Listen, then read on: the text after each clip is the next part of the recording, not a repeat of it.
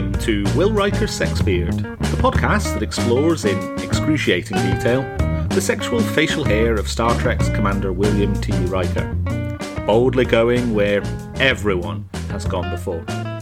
I'm your host, and like all Star Trek fans, I'm Dave. This week's guest is Dave, just Dave, on his own. You haven't heard from me in a while, but I am back just to summarise what we learned from Season 1 of Will Riker's Sexbeard and to announce what's happening for Season 2. Dave has a podcast called Will Riker's Sexbeard, which you are listening to right now. Dave does have a beard. Hello, this is Dave, and as I've said in the intro, I am here to summarise what we learned in Will Riker's Sexbeard Season 1.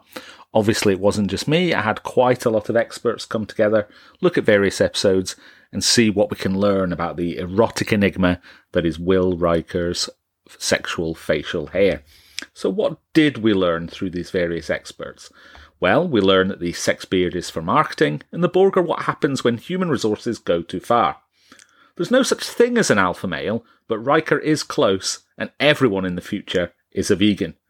The sexbeard is symbolic of masculinity, and it does go well with disguise mittens. The sexbeard is quantum entangled.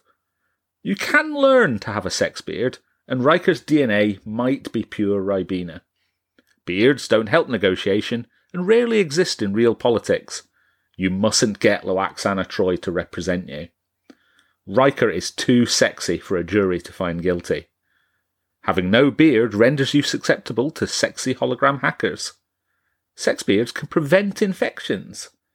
Riker might just leave data to the Borg, but would make a sexy condiment if the inertial dampeners stopped working.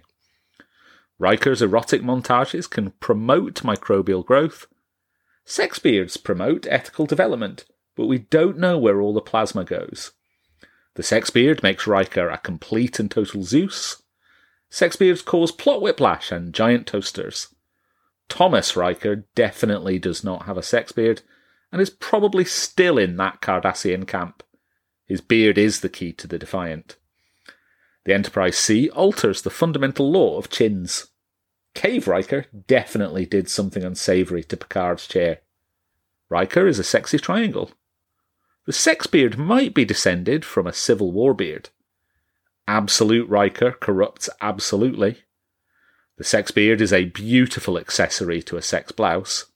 A holodeck might be a machine for generating false memories. The beard can't help you learn leadership, but it can help you look like you can do it. At Tanagra. Riker's bone is the sexiest instrument. Charles Tucker III might be a primitive Riker, but Riker would have invented a much sexier Federation of Planets with faith of the heart. So as you can see, we did learn quite a lot about Will Riker's sexbeard. And I think actually, if I look back, when I went into this, probably to my shame, I thought what we would find is a sort of ongoing type of toxic masculinity, obsessed with being the boss and bedding women. But I think actually instead what I found was a reasonably positive representation of what being a man could be, albeit in quite an excessively early 90s way. Will Riker was all for consent, respecting others. He had a sense of fun, a love for life. He did have an attempt at leadership, although not always successful. Good sense of humour, and of course, above all, a very, very well-groomed beard. As such, I would actually like to dedicate the entire season to my good friend Mike, who was the expert for the first episode, and as I discussed at the time, unfortunately, died not too long after that episode. And I think, actually, if we look back, although probably never would have said this to him, Mike did embody quite a lot of those qualities that we discussed about Riker. Certainly the sense of humour, sense of fun, respect for others, love for life, and so on. Not the beard, though. He did try and grow a beard one time, but he was so blonde that the beard was actually effectively invisible, despite being quite large and bushy. It was the only person I knew whose beard had a personal cloaking device, but he will be obviously greatly missed.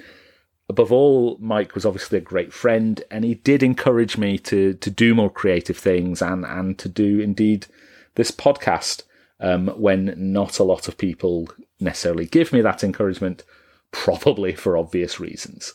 So I will be dedicating this season to Mike, and at his request, I will carry on with another one with season 2. So I punned, I forgot important details about episodes, I persuaded people to discuss the beards of other men. I'm an accessory to Star Trek podcasting, but the most damning thing of all is I think I can live with it. And if I had to do it all over again, I would. Mike was right about one thing. A guilty conscience is a small price to pay for creating a podcast about Will Riker Sexbeard. So I will learn to live with it, because I can live with it. I can live with it. Computer, erase that entire personal log. And please come back for season 2 of Will Riker Sexbeard, entitled Benjamin Sisko's Beard of War.